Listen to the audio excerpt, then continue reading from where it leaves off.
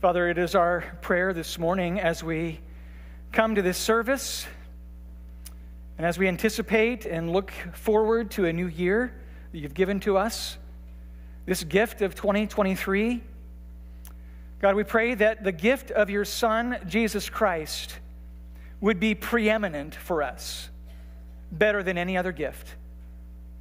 And that through our lives we would show a commitment to believing you, of acting on the faith that you've given to us, the saving faith to trust in your Son, Jesus, as the only way of salvation, forgiveness of sins, and cleansing, and union with God, and fellowship with the Father, the indwelling Holy Spirit, all that we have access to because of the gift of faith that you've given to us. Lord, I pray that you would help us to activate that faith day by day. It wouldn't be just a faith that we look back on and remember and talk about the work of faith in leading us to salvation that happened sometime in the past, but that work of faith would be a perpetual, continual, active faith that we express day by day. Lord, lead us. Help us to grow in faith. Help us to model that faith. Help us to show the world that there is nothing better in this life than believing in Jesus. May we show it through our life. May we show it through our obedience. May we show it through our giving, as we'll see this morning in our passage today. May in all things you be glorified. In Jesus' name, amen. We find ourselves in the book of Luke again.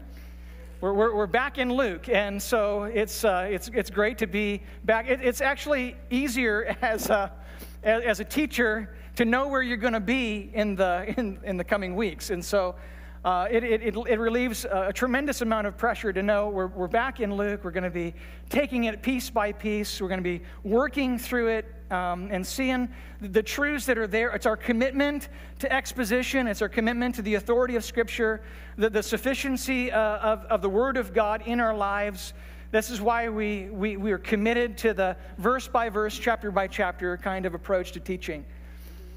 The goal this morning was to pick up Luke chapter 8. And by the way, if you can begin to turn there, if you don't have your own Bibles, Luke chapter 8, if you're using the Pew Bible, it's on page, I think, 864. I would encourage you to be there with us as we're working together through this passage.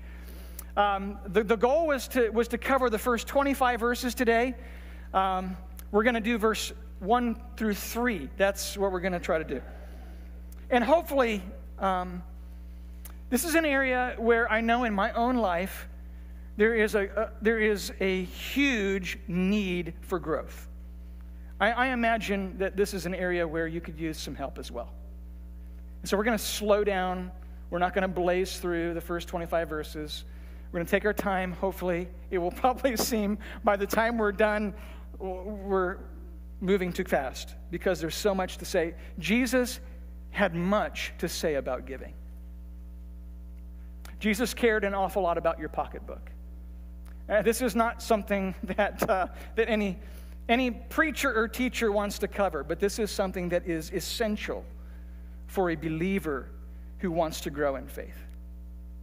So what is faith? If I were to just ask you this question to kind of lead us out, what is faith? How would you describe faith? What does it look like? How would you begin to define faith for the people in your community, the people in your workplace, students, for the people in your classes, in your school? How would you begin to define faith? What does it mean to believe?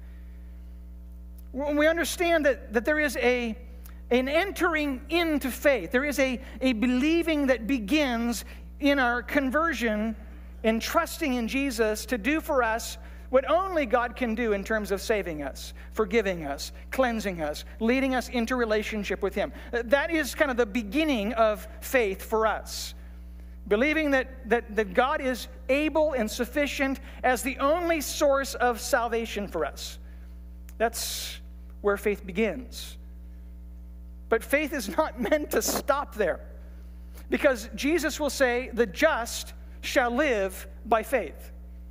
There is a continuing, an active, present faith that must be true in the life of every believer.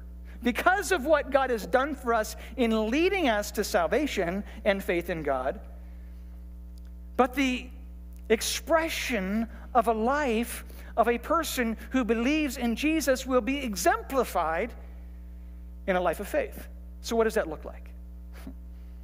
Well, like I said, we have been in Luke. We've actually covered the first 7 chapters. We're in Luke chapter 8 now. In chapter 7 and chapter 8, we'll really focus on this theme of faith. Jesus elevated the faith and emphasized, featured the faith of the centurion at the beginning of Luke chapter 7. The unexpected, mind-blowing faith of this centurion who believes that Jesus is able to save and help rescue his servant at a distance. Just send the word, Jesus.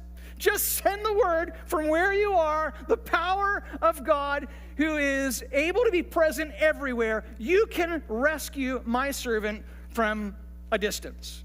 And he was right. And Jesus elevates and emphasizes this extraordinary faith of the centurion. And then he'll take a trip from the area of Capernaum. He'll go through Nazareth, and he'll kind of come down the backside of the hill to this no-name place called Nain, this little village, obscure, never mentioned again in the Bible. And Jesus will intersect with a funeral procession that's taking place. This widow, her only son, is in this casket, being led through the streets of this village, and everyone is weeping because hope is now gone. All of the financial support that would be bound up in this young man all of her hopes have faded away and disappeared until somebody, some stranger that she had never met, walks into town, puts his hand on the casket, raises this son from the dead, and then now faith erupts. Faith explodes in this little town who had never even heard about Jesus. This theme of faith will continue now as we're working our way through Luke chapter 8. And the goal this morning was to talk about the 4 examples or the 4 ways that we can express faith. What does faith look like? What does faith do? And so we'll talk about 1 this morning and pick up the next 3 next week. And then the second half of Luke talks about not only the call to faith and what faith looks like, but the fact that you can believe in Jesus. And he gives 4 reasons why you can believe in Jesus. We're going to look at that hopefully next week. But how would you say your faith shows up day by day? How do we demonstrate and model and exemplify a believing in Jesus? Well, obviously it happens through the ways we obey the Word of God, the things that we say, the priorities that we make, the way that we interact with the people around us, how we raise our families, how we prioritize the mission that God has set us on. This morning we're going to see, though, that faith will show up in how we give. And we're not quite there yet, but we're going to get there. I do want you to understand it, and you know this. The greatest men and women in history were people of faith. Those are the people that God was able to use. Those are the difference makers in history. Those are the people throughout the ages of time that God used to accomplish his purposes, because it wasn't based upon their power, and everyone knew it. It was based upon faith in a supreme power, the power of God. And so as they believed in that supreme power, that sovereignty of God, that authority of God, that ability of God to provide, God used that faith to change history. And God intends and wants, desires to do the same thing in and through you, because the just will live by faith. Maybe you've read the biography of George Mueller, one of my heroes. George Mueller has said this. He lived back in the 1800s. He says, "I have joyfully dedicated my whole life to the object of exemplifying how much may be accomplished by prayer and faith." And God did that. I could tell you the story about George Mueller and how God used his devotion to faith to show that he was able.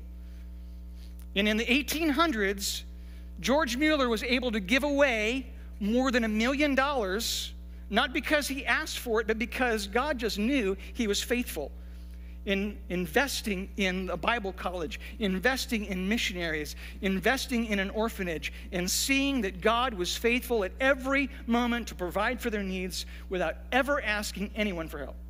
God was faithful. He says this as well. He says, quote, "The greater the difficulty to be overcome, the more will be seen to the glory of God." How much can be done through prayer and faith? Did you get that? The harder things are, the greater the glory to God when you believe that He's able. I wish I could say I did this well. I wish I could say that I had this all together. But if there's any area of my life where I want to grow, it's this area of faith. I want to see God do great things for His glory because of believing faith in me and in this church. One of the ways we do that is through the way we give.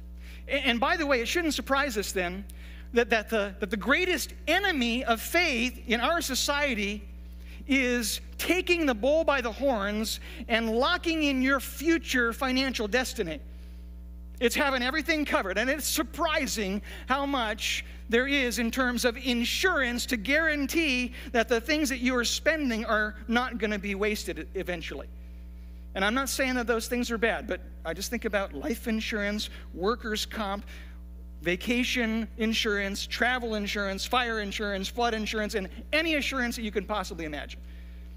I even read somewhere that actors are insuring their own parts of their body to make sure that they can guarantee an income down the road.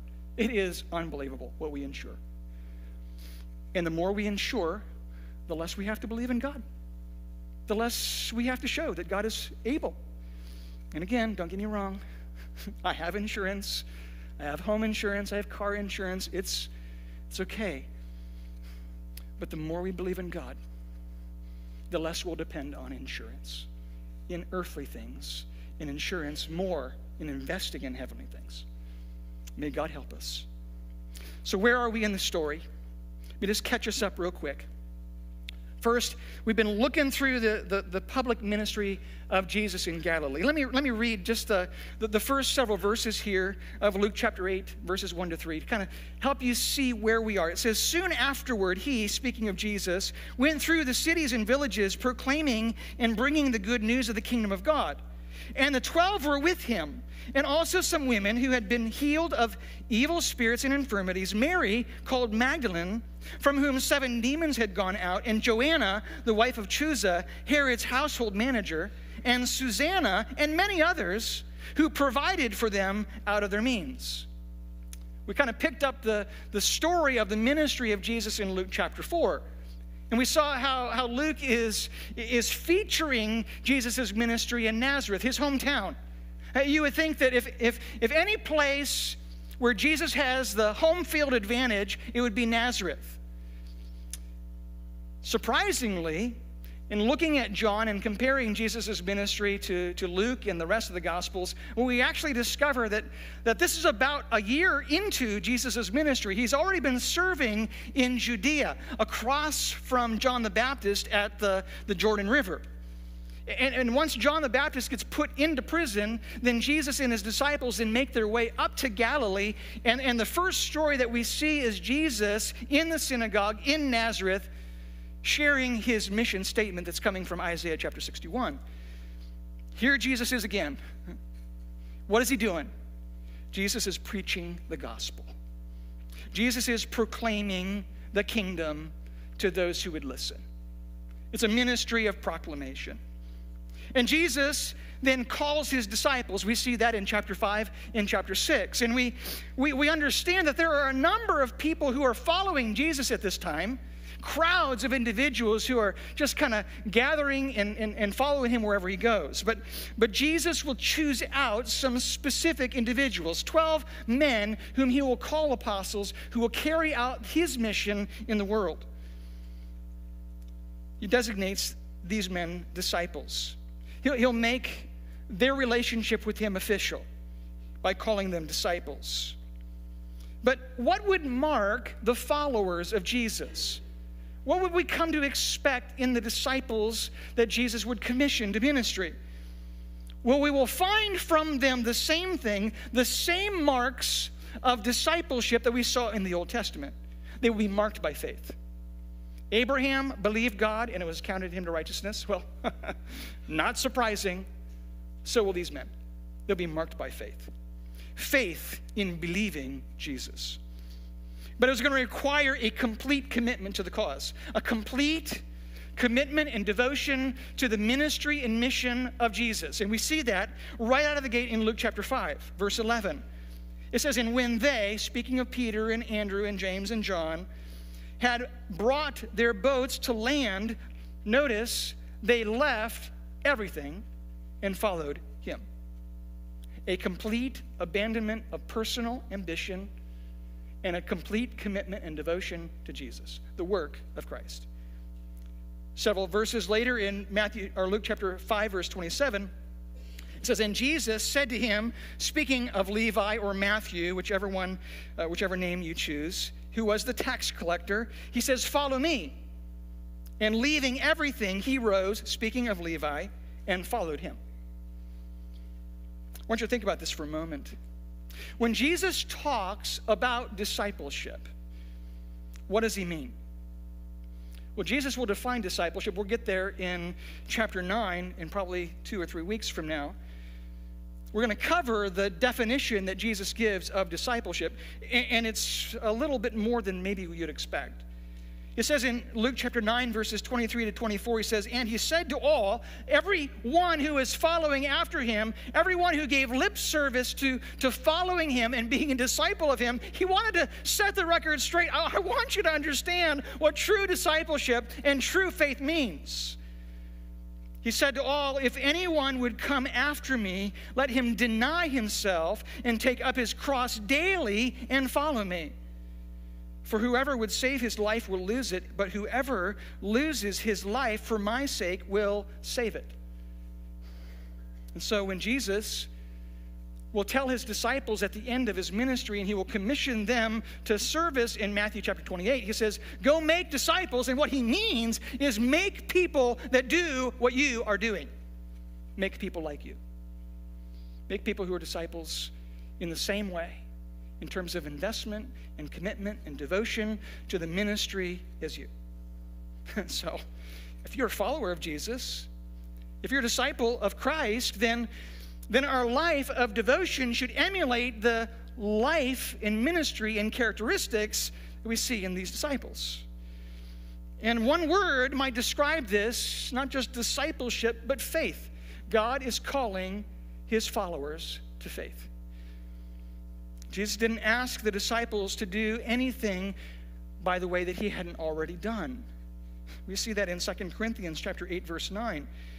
It says, for you know the grace of our Lord Jesus Christ, that though he was rich, yet for your sake he became poor, so that you by his poverty might become rich. Jesus set the example of divesting himself of all the glories and majesties of heaven, humbling himself to come and become a man. He humbled himself, taking upon himself the form of a servant, so that he in his poverty might offer something to you and me through faith and grace. The gift of relationship with God and forgiveness and hope in heaven. Jesus is calling his disciples to the same thing. Isn't it amazing that we, in walking in the steps of Christ, can not only emulate his example, but we can show the priority of our life that points to heaven, that points to the sufficiency of God, that points to the fact that there's nothing that this world has to offer me that I don't have better in heaven with him. So Jesus models faith. He encourages his disciples to emulate faith. And here in Luke chapter 8, we're going to see one of the examples of faith here in the first 3 verses. It is a faith that gives. The faith that God had calls us to, the faith that Jesus wants us to emulate, is a faith that gives. Notice here again, verse 1. Soon afterward, he went on through the cities and villages, proclaiming and bringing the good news of the kingdom of God, and the 12 were with him. They were with him. The disciples were with Christ. This was a continuing expression of the active faith they had in Jesus. And if you remember anything about Jesus' ministry, there was a lot of lack in Jesus' ministry. Jesus will say, I don't even have a place to lay my head. And remember the example where the Pharisees are coming and they're criticizing Jesus, and they're talking trash about his disciples because as they walk through the grain fields on a Sabbath, the disciples are hungry, their tummies are grumbling, they're picking the heads of the grain, they're rubbing it in their hands, they're eating. Why? Because they didn't have any other food. Their sufficiency, their provision was dependent upon Christ, and they knew they could trust him. They knew they could trust him. And they knew their life was better. And God was using them because of confidence in a God who would provide. Jesus, his ministry is characterized, we see here, by proclamation and bringing the good news. The ESV doesn't really draw it out as well. There's a preaching and a teaching ministry. There's a proclamation kind of ministry. This word kerusso and euangelizo, those two words that help us understand that the power of God was known through the word. The same word, by the way, that all of us have been given through the Scripture. The same power of God through his Holy Spirit, through the Word of God, shows up through those who follow Christ. Jesus is not interested in emphasizing the social or political issues of the day. He's not interested in engaging in speculative philosophies or discussions or offering some sort of self-help. Jesus is concerned about the kingdom and making sure that everybody who is living in first century Israel knows how to enjoy God, how to really taste and see that God is good. And here are these disciples. They're committed. They're committed because they're devoted to the work and ministry of Christ. But then we notice something pretty spectacular here in verse 2. Notice with me the last part, the last phrase of verse 1 spilling into the first phrase of verse 2. Notice, and the 12 were with him, and also some women who had been healed of evil spirits and infirmities. There's a group of women who are here too. They want to demonstrate their commitment to Christ in following him as well. For a rabbi in the first century, to have a woman accompanying him was virtually unprecedented, and I might even say scandalous. Like many others in the ancient world, the rabbis had a low view of women and refused to teach them. But Jesus' actions were not only politically incorrect, but it expressed the heart of God in that every person, man or woman, boy or girl, is an image bearer of God and thus has value, intrinsic value. So Jesus calls the crowds, whoever will follow, men and women, boys and girls. And they come and they follow. This was not just any other group of women. We find that they've experienced the healing ministry of Jesus.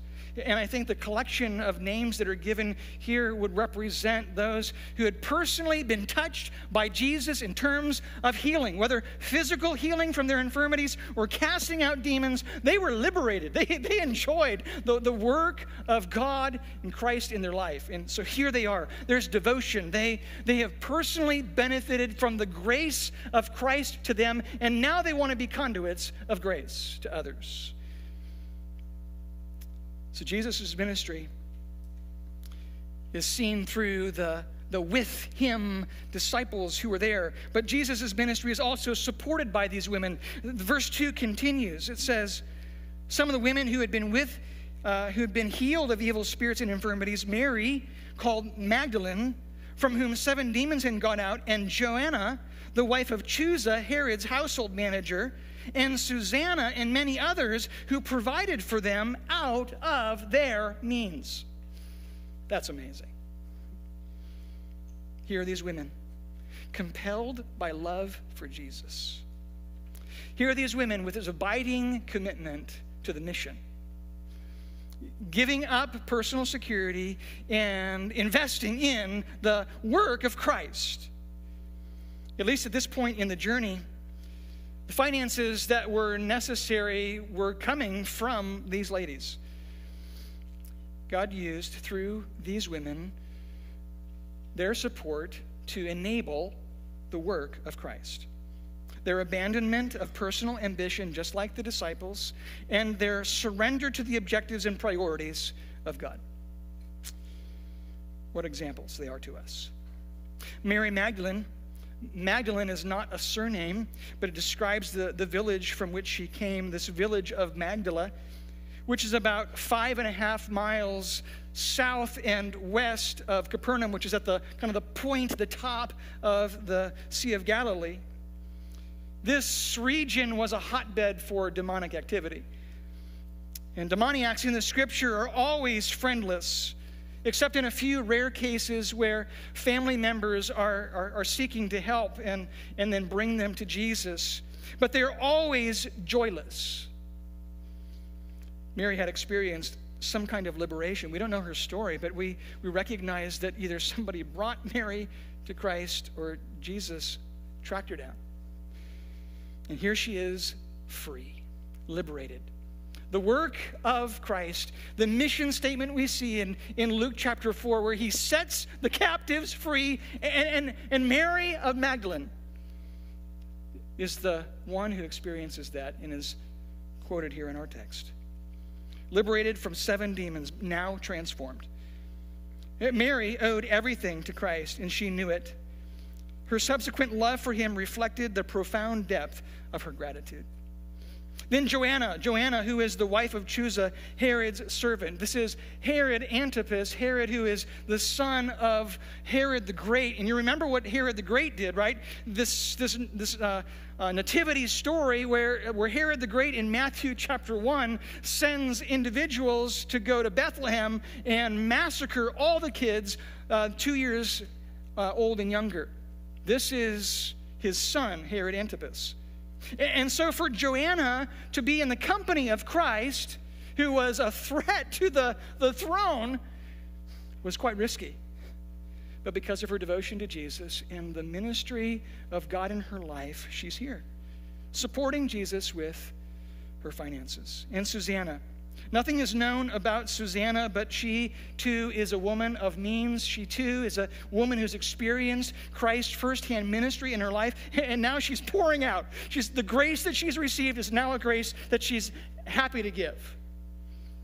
In this continuing ministry of these women, we see them here in Luke chapter 8, but if we turn the page to Luke chapter 24, we'll also notice that these same women are the ones who are devoted to Christ to the very end. They're the ones who accompany the disciples on the way to Passover there in Jerusalem at the very end of Jesus' public ministry. They're the ones, by the way, the only ones who are followers of Christ who are at the foot of the cross, these women. Their devotion to Jesus to the very end. And so Mary Magdalene is the one who gets to experience the first glimpse of the physical and resurrected Savior. She's rewarded with her devotion to Christ in that way. So, how does that apply to us in terms of faith? How does our faith show up in terms of what we prioritize, what we value, what we show we trust, and what we're confident in? How does our checkbook demonstrate a commitment in faith to Jesus? Because does God ask every disciple to be poor? I don't think so. I don't think so. A snapshot of these women will give you testimony of that they're giving out of their means. But he does ask every disciple to prioritize the kingdom. every disciple, every follower of God in this room and watching on live stream, every disciple of Christ is meant to prioritize the kingdom. The truth is that our giving is a reflection of our faith. What do you believe is important? What do you value? Where is your confidence? Where is your security? And don't get me wrong, we are called to be good stewards. We're called to be wise. We're called to take care of our families. Those things are true. But we can't allow those to become excuses for the faith that we can grow as we trust God with things that are out of our control. How does our checkbook demonstrate faith in God? There's an amazing thing that we find in the ministry of Christ in these ladies. When Jesus heals the paralytic, when Jesus goes and he puts his hand on the widow's son and raises him, in next week when we come to this, when Jesus goes to Jairus' daughter and raises her from the dead, these ladies could say, I had something to do with that because I am personally vested in the ministry of Christ. They got to see it happen. They got to enjoy the benefits, the fruit of the labors that were taking place through Jesus' ministry because they were vested in it. They were committed to it. I want you to understand that God is doing a work in the world. I know how dark it seems. I know how dismal and hopeless it seems at times, but God is doing a work. He promises to build his church, and the gates of hell will not prevail. He is doing his work. Will we be part of it? And God is doing a work here at Maranatha. There's ministry that you see, and there's ministry that you don't. We have, through the beginnings of the ministry here at Maranatha, sought to find ways to expand our footprint and make an impact. That happened through the school for many, many, many years. It happened through missions for many, many years. It happened through a ministry of prayer and supporting individuals to go around the world. That is still taking place. This summer, and I don't want to be premature, the goal this summer is to send our teens internationally to serve the Lord in another place. Okay? That takes a lot of resources. It's going to take your giving to partner with our students to have a view to how you can invest in them and build in them a love for the world by being a part of investing somehow in supporting their ministry objectives. We, for the last 3 years, we've had something called the Call to Purpose Fund. There's some money that we set aside every single year so that we can make ministry tangible for you, so that you don't have to say, I'm limited by my resources. I'm not sure if I can really step into that. So we have $10,000 that we've set aside, and that's just something that we want to do to encourage faithful, risk kind of taken ministry initiative that you will do to reach your community, to build into the people around you, to love the Lord through your service. This past year, we had the joy of having a couple of interns. $24,000 we set aside because we are committed as a church to personal investment in the next generation and trying to raise up future leaders who will be the next pastors and leaders of the church. What a joy that has been. There may be opportunities for us to partner with other churches. There was a church a couple of years ago that said, will you help us? We anticipate that in the future, there will be churches around Columbus that will say the same thing. Will you help us? And we're not going to be able to do that unless we're all in. Unless we all understand the mission that God has put us on, and we're vesting in that process. We want to send a group of adults to the mission field as well. It's been a while since we've done that.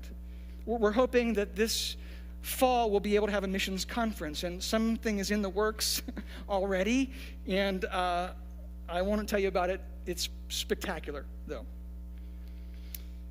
As you know, many of you have taken part of being a part of the biblical counseling training in Lafayette. We as a church are committed to helping you grow so you can be a better counselor of your friends, of your neighbors, of the people in your small group, the people in your family. Everything we do as a ministry takes a team. Those who lead, those who serve, those who pray, and those who give. Maybe you do all those things. The more we look to God and trust God, the more we'll see God show up in our lives. Don't you want to see more of God in your life? I sure do. What work is God accomplishing through your investment? So there's some principles of giving. And I don't know how I did this again. We got 5 minutes to blaze through this. Principles of giving. It's all in the Word, okay? So these are principles you know. There's nothing new.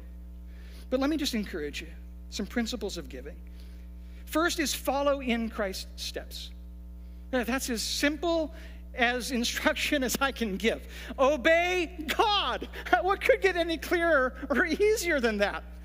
And so Jesus lays out some principles of discipleship. And I can tell you, I've got miles to go before this will ever be true in my life. Okay, but when Jesus sends out his disciples in Luke chapter 10, he says this: carry no money bag, no knapsack, no sandals, and greet no one on the road, because the mission is so urgent, and because your God is so faithful, you can trust him. Don't take anything. Reckless abandon, you might say, to the mission that God has set you on.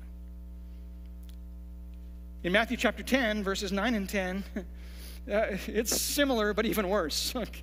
Acquire no gold or silver or copper for your belts, no bag for your journey, or 2 tunics or sandals or staff, for the laborer deserves his food. This is radical. And I'm not suggesting this is for everyone, but as we step in and believe that God is faithful, we will find that he is faithful. He will not let you down. So you can follow Christ's steps. You can also respond and need to respond to God's grace. These women had been recipients of grace. They had enjoyed and savored the special ministry of Christ to them, and so they became conduits of grace to others.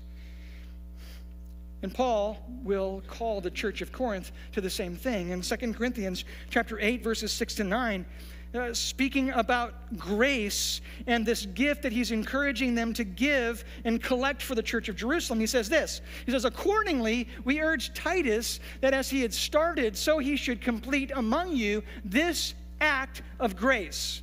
That's interesting. But as you excel in everything, in faith, in speech, in knowledge, in all earnestness, and in our love for you, see that you excel in this act of grace also. Your giving is an expression of grace. Why? It goes on. I say this not as a command, but to prove by the earnestness of others that your love is genuine. I'm talking about you, Church of Corinth. I'm telling the world how the Holy Spirit is in you. And so I want you to prove that what I'm telling them is true. And this is the reason. This is the foundation. We get to verse 9. For you know the grace of our Lord Jesus Christ, that though he was rich, yet for your sake he became poor, so that you by his poverty might become rich. Are you a recipient of grace this morning? Have you enjoyed the benefits of God's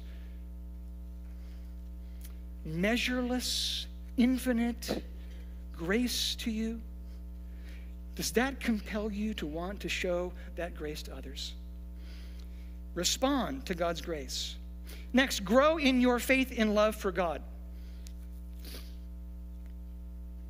John Wesley, for example, He was a great evangelist in the 18th century, born in 1703. In 1731, he began to limit his expenses so that he would have more money to give to the poor. This principle of fasting in Isaiah chapter 58, we don't have time to read that, but this principle of holding back for yourself so that you have something to give to others, that's the principle that he followed. So the first year, he got 30 pounds in terms of salary a year. He found that he could just live on 28. So he gave away 2 pounds. In the second year of income, his income doubled, but he held his expenses even, and so he had 32 pounds to give away. In the third year, his income jumped to 90 pounds, and he gave away 62. In his long life, Wesley's income advanced to as high as 1,400 pounds a year. That's incredible. But he rarely let his expenses rise above 30 pounds. He said that he seldom had more than 100 pounds in his possession at a time. When he died in 1791 at the age of 87, the only money mentioned in his will were the coins to be found in his pocket. He was the one who experienced and understood the faithfulness of God in holding back so that he could invest in heavenly things. He grew in faith. Next, demonstrate your thanks to God. Demonstrate your thanks to God. 2 Corinthians chapter 9, verses 10 and 12 help us to see this. It says, "He who supplies seed to the sower and bread for food will supply and multiply your seed for sowing." That's what we just saw in our example. You will be enriched in every way, to be generous in every way, which through us will produce thanksgivings to God. For the ministry of this service is not only supplying to the needs of the saints, but is also overflowing with many thanksgivings to God. Your thanksgiving to what God has done for you in providing for you, your provision to others in meeting their needs, which leads to more thanksgiving. And so if you want to have a chorus of joy in thanksgiving, be a person who understands and is committed to giving. Faith giving. So that thanksgiving can abound to God, who deserves all of our thanks. Next, prioritize your mission. In Matthew chapter 6, Jesus in the Sermon on the Mount will help his audience understand the significance of giving. Don't be anxious for your life. Lay up for yourselves treasures in heaven, not treasures on earth. And then at the very end of chapter 6, verses 31 to 33, he will say this. He says, "Therefore, do not be anxious, saying, 'What shall we eat?' Or what shall we drink? Or what shall we wear? For the Gentiles seek after these things. Don't be like them. Show that you have hope. You have hope in a God who can provide. Don't be like those stupid Gentiles."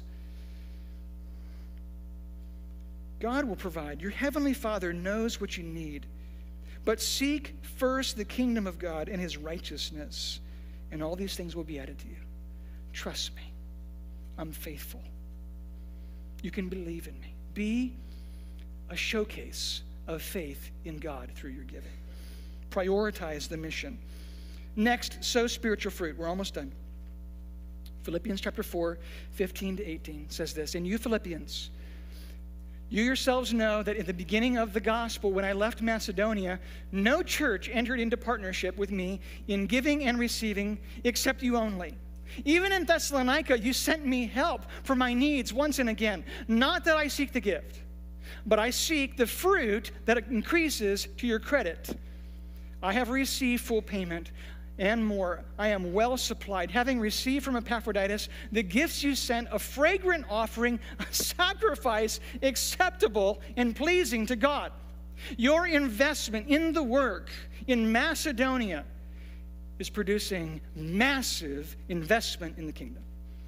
God is maximizing my ministry because of your faithful giving." We can sow spiritual fruit through our giving. You can sow spiritual fruit, and you, by God's grace, can say, you know what? That missionary or that teen who went across the ocean to share the gospel, I was a part of that. God, through his grace, let me take part in that because of my partnership in giving. Finally, you can experience God's power. This passage will continue. Paul wants them to understand that not only is there spiritual fruit that's being sowed, but you get to enjoy something you'll never experience in any other way. It says, and my God will supply every need of yours according to the riches of his glory in Christ Jesus. You will experience the provision and power of God in a way you've never experienced it before. I don't know about you, but I want that. I want that for me. I want that for this church. And God's got to help us grow in our faith so we can trust God, who we know and we have seen that God is faithful, but for whatever reason, it is so hard to walk that road, isn't it? May God help us. Oh, Lord, please help us by the power of your Holy Spirit to be people who show our faith in you through our gifts.